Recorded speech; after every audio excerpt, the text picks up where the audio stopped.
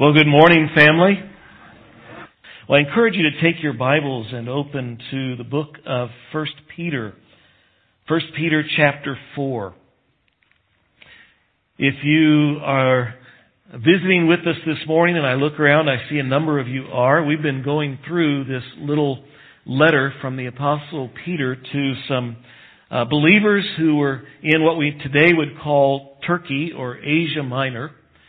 Folks who were scattered, who were on the run because of being persecuted for their faith, or others who were simply alienated and outcasts, even perhaps in their own hometowns, all because they are followers of Jesus Christ. Life is tough, and life is about to get tougher. In a few years after this, Emperor Nero will unleash upon the church the first great persecution of the church.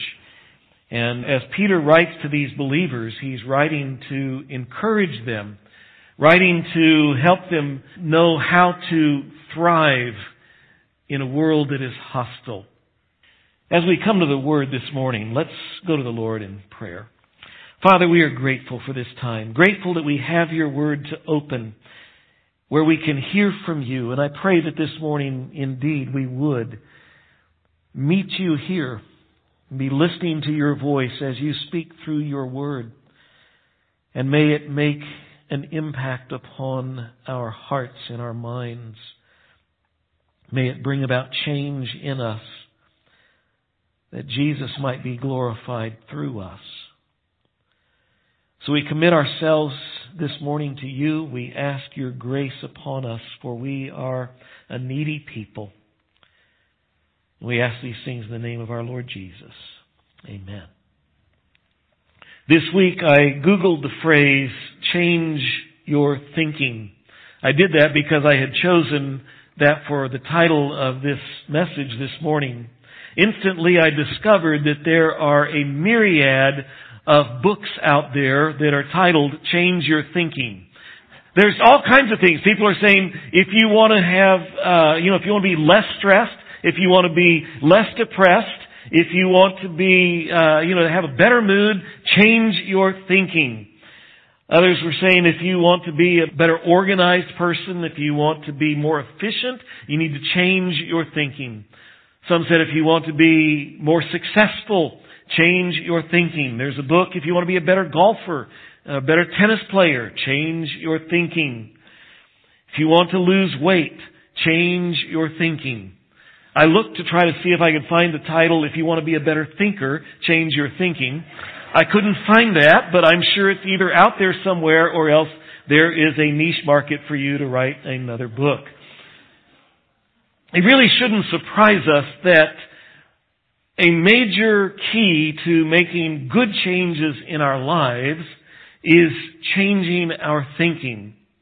Because as the Word of God says in Proverbs chapter 3 and verse 7, it says that, for as a man thinks within himself or thinks in his heart, so he is. In other words, the way that we think determines who we are. Jesus said it this way, Luke chapter 6, verse 45. He said, the good person out of the good treasure of his heart produces good. And the evil person out of the evil treasure produces evil. For out of the abundance of the heart, the mouth speaks. What we store up, what we fill in our heart, in our thinking, in our mind, it eventually works its way out and shows up in our behavior and in our speech. As I said, this letter is about surviving and thriving in a world that is difficult and even hostile. And in the passage before us today, here in chapter 4, the Apostle Peter tells us that if we are going to thrive in a difficult and hostile world, we need to change our thinking. He confronts us with a new understanding or a new look at life. In what was the buzzword a few years ago, a new paradigm for life. And then out of that, what flows out of that are, He will also give us 3 mindsets. And those we will see have profound and practical implications for our daily living. Verse 1, chapter 4, 1 Peter. Since therefore Christ suffered in the flesh, arm yourself with the same way of thinking. I told you He was going to call us to have a change of the way we think. We ask, what way of thinking does He talk about? Well, He talks about Christ's suffering. And He begins with that little word, since. What that does is it sends us back to what He has said before, what He's been talking about. And so we'll go back, and we're at verse 1 of chapter 4, so it takes us back to chapter 3. If we go, and by the way, you know, I think most of you do, but just in case you don't, when the Bible has these chapter markings, it's not like when you go down to the store and you buy a novel, we go to most places, you pick up a book, the chapter markings were put there were by the author. The chapter markings in our Bible were not there by the author. They were there by the translators centuries after the text was written. And sometimes these chapter breaks happen in very awkward places. I think this is one of those. And so we have to ignore that little chapter break. And he says, since Christ also suffered, we have to go back and find out what was He talking about. It takes us back up to chapter 3, verse 18. And let me put that verse up there. It says, for Christ also suffered once for sins, the righteous for the unrighteous, that He might bring us to God, being put to death in the flesh and being made alive in the Spirit. Jesus Christ suffered for our sins, the righteous one, the sinless one, for us in our place, the sinful ones. He did that, bearing God's judgment on the cross to make a way for us to God. Jesus came to earth on a mission. He was sent here to save us from sin's power and from sin's penalty. We know that in a verse probably most of you are familiar with, well acquainted with, John 3:16. God so loved the world that He gave His one and only Son, that whoever believes in Him will not perish, but have everlasting life. By the way, if you're here this morning, you've never placed your faith and trust in Jesus Christ, Scripture urges you and calls you to do that. I urge you to do that. It is the only hope we have for being saved from sin, rescued from hell, and have a future in heaven. It's only by trusting Christ, not by our works. There is no other way. Jesus suffered in the flesh, but that's not the end of the story. Again, He told us that here in 1 Peter chapter 3, verse 18. We're going to skip past, we were there last week, we skip past those difficult illustrations that we talked about that Peter used last week and get to the last verse of chapter 3. It's verse 22, and it says, who, Jesus that is, has gone into heaven and is at the right hand of God with angels, authorities, and powers having been subjected to Him. Jesus indeed suffered. He suffered and died on the cross of Calvary. But Jesus did not suffer as a victim.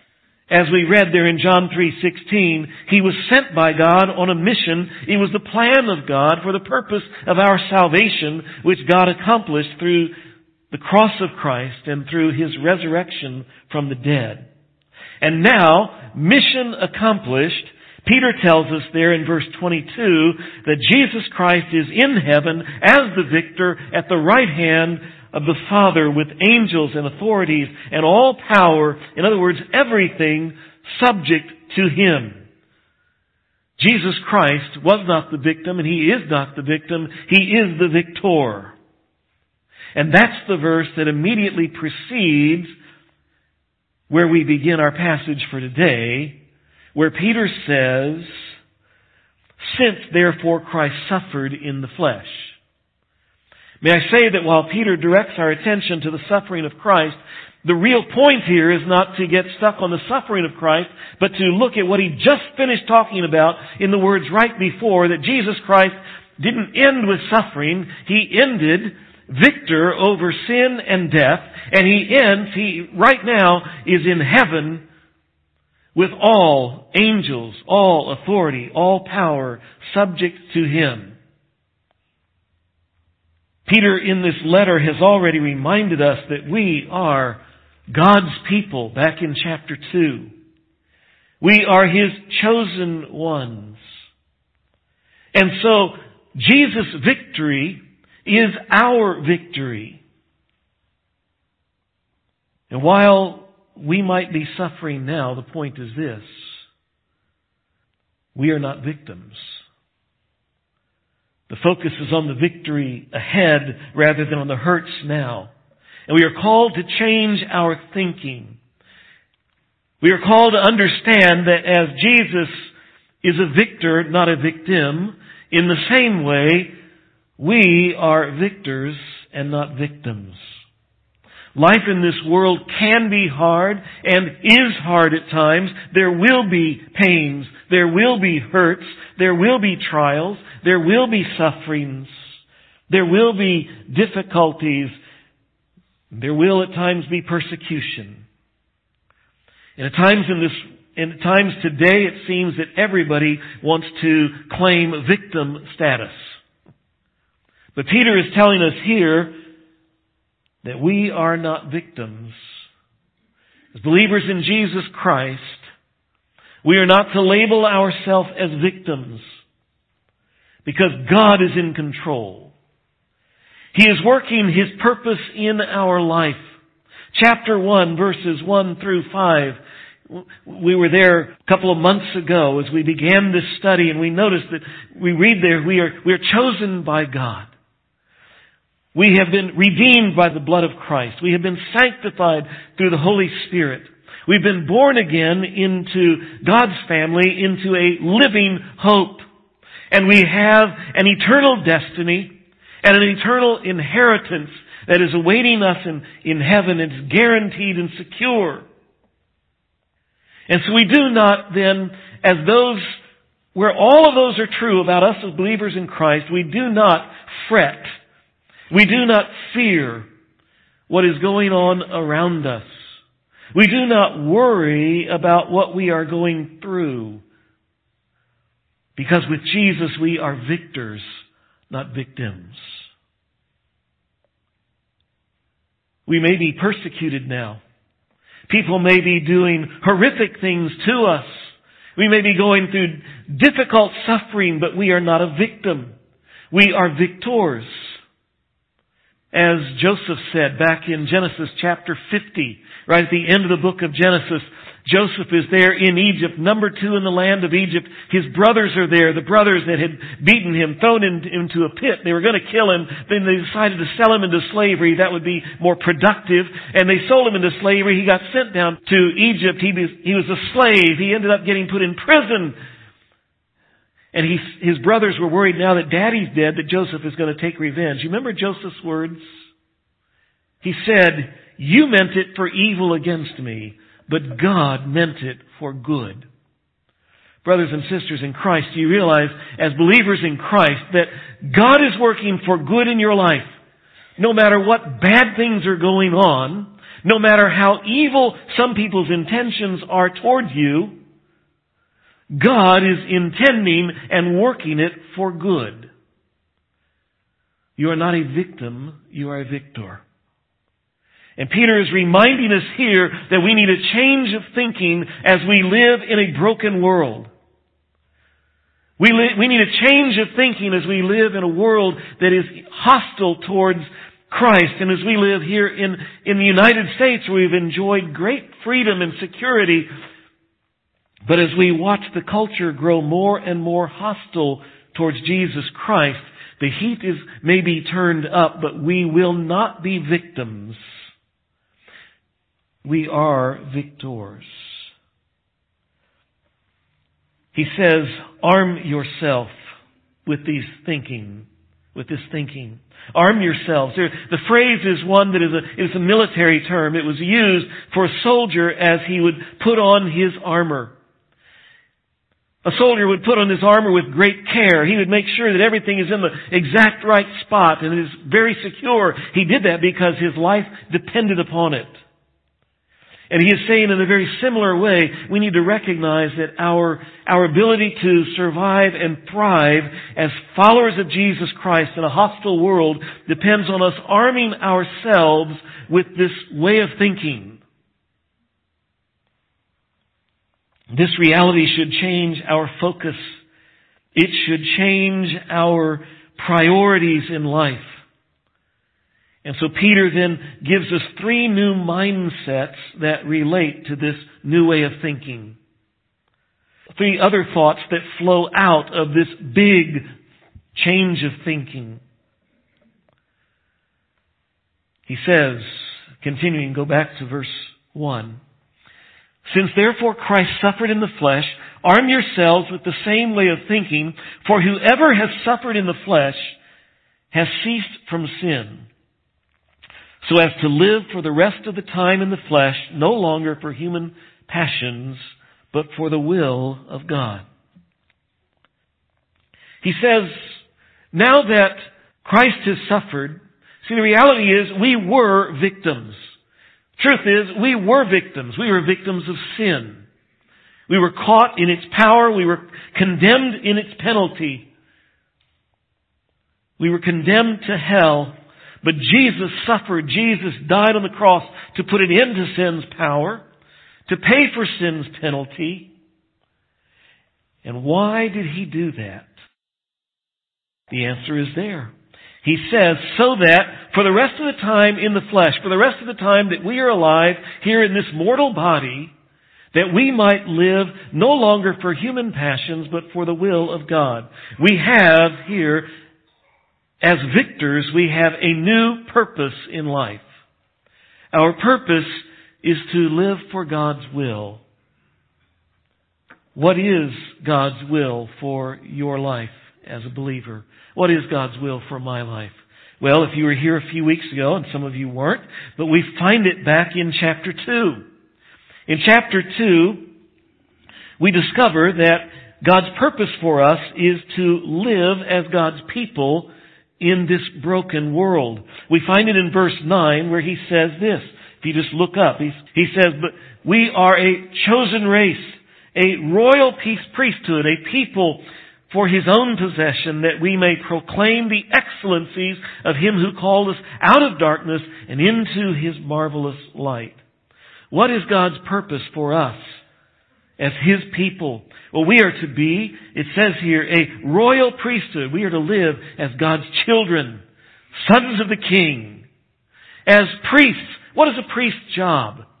A priest is to go between, shall I say, mere mortals, between men and God.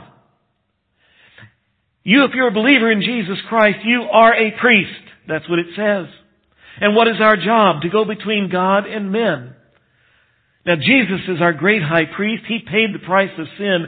Our job as a priesthood is to proclaim the good news that God has sent Jesus to pay for sin. We are, as Paul says to the Corinthians, we are Christ's ambassadors. God making His appeal through us. Be reconciled to God. We are to be God's mouthpieces, telling the world there is salvation available to anyone who will believe and trust in Jesus Christ. We are to be a holy nation. That means we're to be holy people. We're to be, he goes on here, we're to proclaim God's excellencies. Our purpose is to do God's will, and it's laid out right there in those verses. If we're going to do that, there's another thing that we need to be doing. We find that right there in the verse. He says, we're not any longer going to live for human passions. We are not going to live for sinful passions. They're delineated, some of what those things look like is in the next verse. In verse 3, for the time that is past suffices for doing what the Gentiles want to do. living in sensuality, passions, drunkenness, orgies, drinking parties, and lawless idolatry. He says, now that you know what God has done, what He's called us from, what He's called us to, He says, the time is done for living the way that unbelievers live. It's irrational to follow sinful passions. It's irrational to live in drunkenness and orgies and drinking parties and lawless idolatry. But such things are the heartbeat of the culture around us. All you have to do is turn on the radio and skim through radio stations and listen to music for a while. All you have to do is turn on the TV and watch channels on TV for a while. The lights go dim.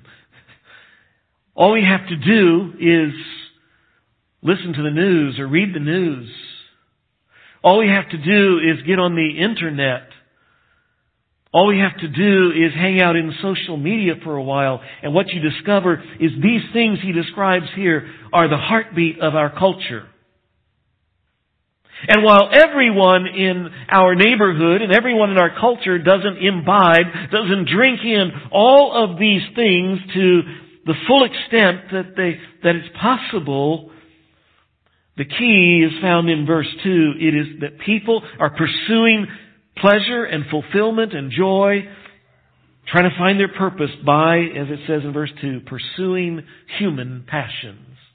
In other words, they're busy doing whatever it is they desire. Whatever I want. And that's the main thing that people are going, what do I want to do? It's living for my purpose, my desires, rather than what does the Creator God desire. And Peter is saying here, we are to be decidedly different from that world, from that culture. Knowing that Jesus has saved us from sin and hell. Knowing that salvation, it cost the suffering and the death of Jesus Christ. And knowing all the glories that God has called us to, which we have just quickly touched on even this morning. It simply makes no sense to go back and live like the unbelievers. Brothers and sisters in Christ, have any of you ever been tempted and have gone back and lived like unbelievers? And if we were really showing hands, every hand would go up if we were honest. At times we all do. Which is why the Apostle Peter here writes here, don't go there. And why he has to encourage us, but do have the mindset to live as God's people in this broken world. We are to live for God's will, not for our will. It needs to be something that we keep in a new mindset. We have a new purpose. And that's not it, to live like the world around us. We have a new purpose to live according to what God wants. It's a higher purpose and a better purpose. And by the way, he says it's not going to be easy. When we choose to live that way, it won't be easy. With respect to those, he goes on in verse 4, with respect to this, they, that is the people in the culture around us, your unbelieving neighbors, your unbelieving co-workers, your unbelieving classmates, your unbelieving family, they will look at you and they will be surprised when you do not join them in the same flood of debauchery and they malign you. They will look at you and they will say, that's weird. They will malign you. That means they will mistreat you, slander you, make fun of you, even persecute you. But it's what God calls us to do. To live according to His will, to His purpose. Because we are no longer victims. We are victors. And why would we go back to that which victimized us, which was sin? And by the way, while the reason the world does all these things is because they say, this is fun.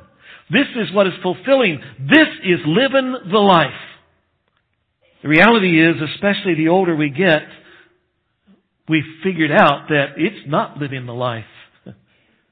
And hopefully we didn't have to find that out by our experience. What we see is what comes with living the life of what he says, all these things here, sensuality and passions and drunkenness and sexual immorality. What we find is these things bring pain and suffering into our life. We actually saw that in the lesson last week. Here was what Peter was saying. What we realize is it's not a hard road to walk in God's way. It is the best road. But the culture says, you are weird, you are bizarre. I think you've lost your mind. Well, in light of that, Peter gives us another mindset. The second mindset that we need here. As those who are victors and not victims. Look at verses 5 and 6. Actually, just verse 5 for the moment. But they will give account to him who is ready to judge the living and the dead. What we need to remember is judgment is coming. There is a day coming when those unbelievers will regret their choices. A day when they will stand before the living God and they will be called to account. And there will be no plea bargain deals made. There will be no second chances. It is a horrible and sobering reality that the vast number of people around us in our apartment complex, in our neighborhoods, in our classes, at our jobs, many family members, they will stand before God and find themselves condemned. Because that's a reality, the gospel matters. The gravity and the finality of God's judgment is why the preaching and the sharing of the good news of Jesus Christ, salvation that is available through Christ, that's why it matters. It is the difference between heaven and hell. And Peter writes here in verse 6, he says, "For this is why the gospel was preached, even to those who are dead, so that though judged in the flesh the way people are, they might live in the Spirit the way God does." And that's an odd verse when you read it. Is this saying that we are supposed to go out to the graveyards and start preaching to the tombstones? So it says this is why the gospel was preached even to those who are dead. Or is this verse saying that, as some mistakenly take it, that there is a second chance, that somehow, that after death, there is a second opportunity for people to believe when the gospel is preached to them after they die? That is not what this text is saying. We know that because the Bible is clear. As Hebrews says, it is appointed to man once to die, and after that comes the judgment. There's not a second opportunity, another chance. Well, what is this text saying? Well, it's simply saying this.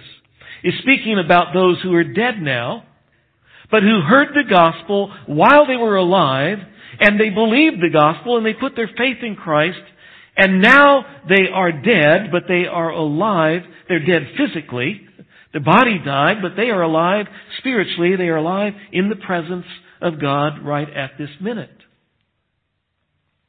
You see, it's very likely that some of the folks who were giving believers a hard time, they were maligning believers, that they had been maligning some of these folks, and some of these folks in the last months, years, have died.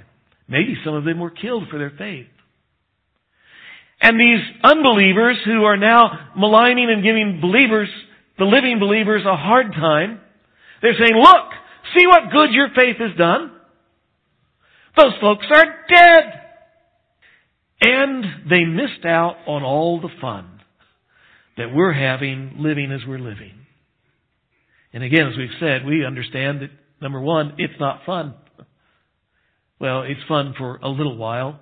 It's fun for as long as the cheese is fun for the mouse on the mousetrap. It's fun for as long as the worm is fun for the fish on the fish hook. It's fun for an instant. But you see, what they miss is that These folks aren't dead. They are very much alive. As the Bible says that when we lead this life as believers in Jesus Christ, when we die, we are in the presence of the Lord. To be absent from the body is to be present with the Lord. Instantly, we are passed out of this life, but into the presence of Christ. And we are awaiting the day, as Paul tells the Corinthians, 1 Corinthians chapter 15, when there is a resurrection of the bodies. We are given a new body, one that lasts forever. It is body 2.0.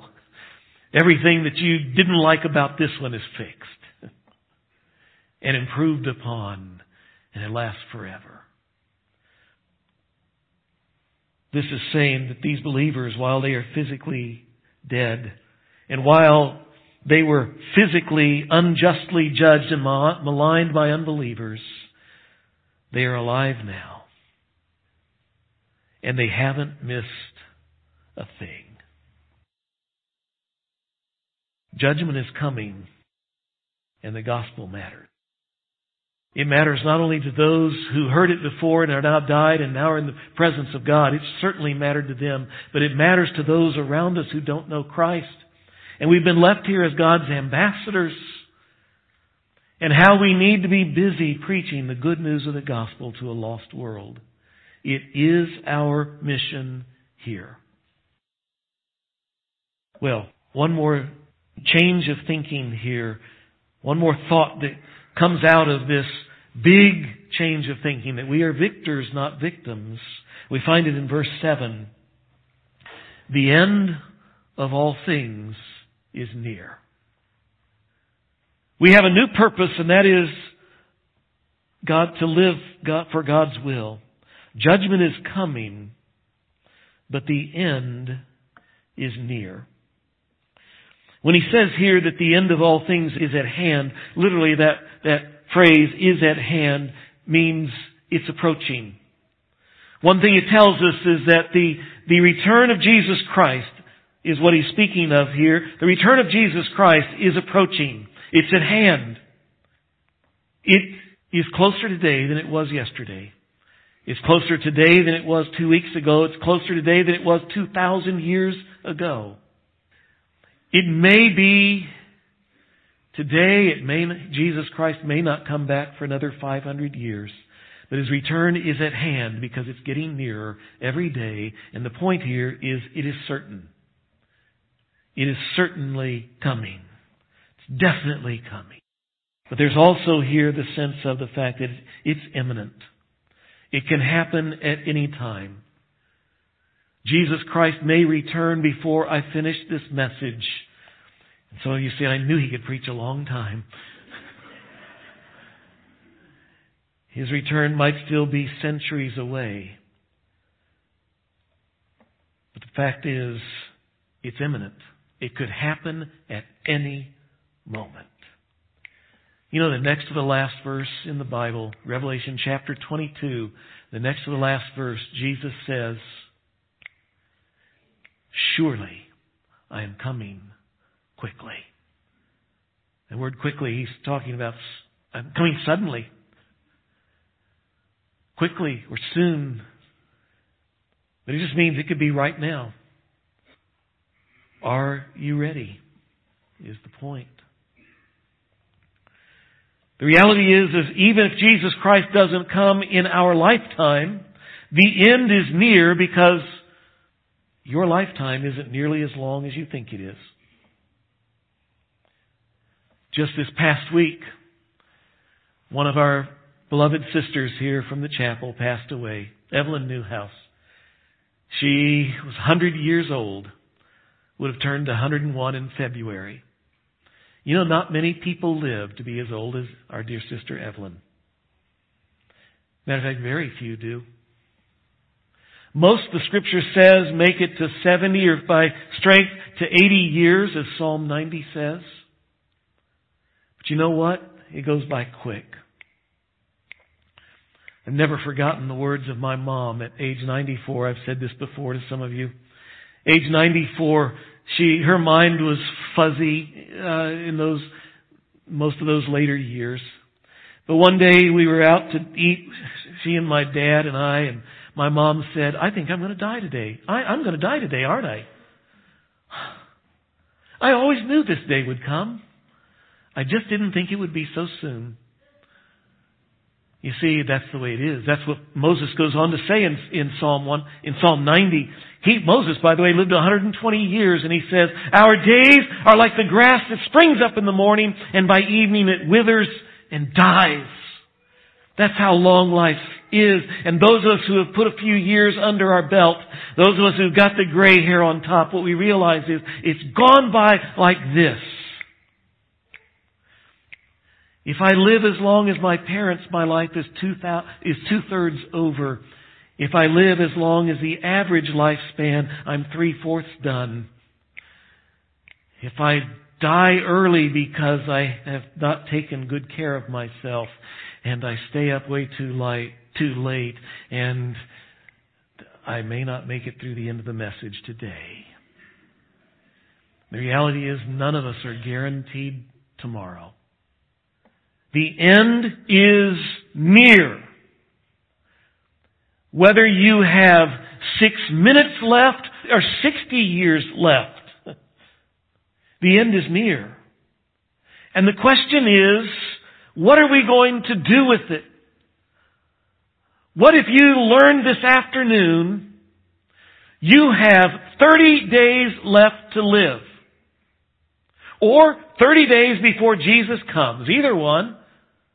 What are you going to do? That's where we pull out the bucket list.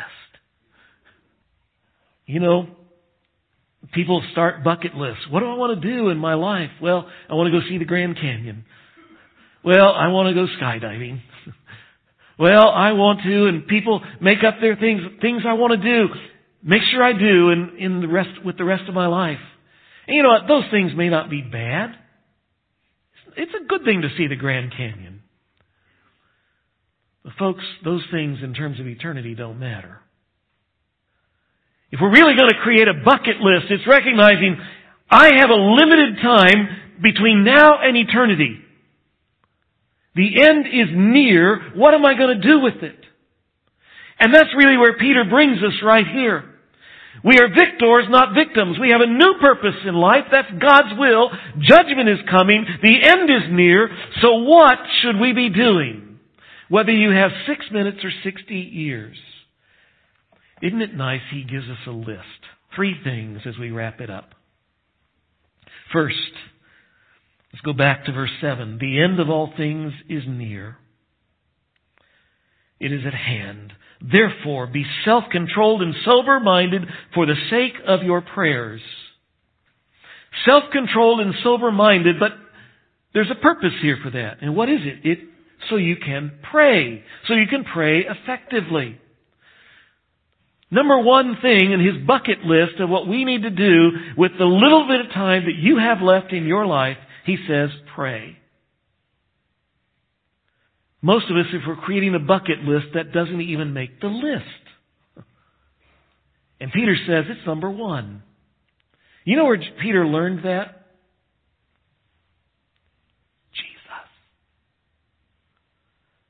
Jesus, and later the apostles, made a big deal of prayer. They made a priority of prayer. Jesus prayed regularly. He prayed intensely. Sometimes He prayed all night long. What was the last thing Jesus did before going to the cross, other than being arrested and beaten and tried? The last thing that He chose to do was pray. May I say, brothers and sisters, that has something to say about the priority we should put on prayer. And I know this is convicting, isn't it? Because most of us, myself included, do not pray enough.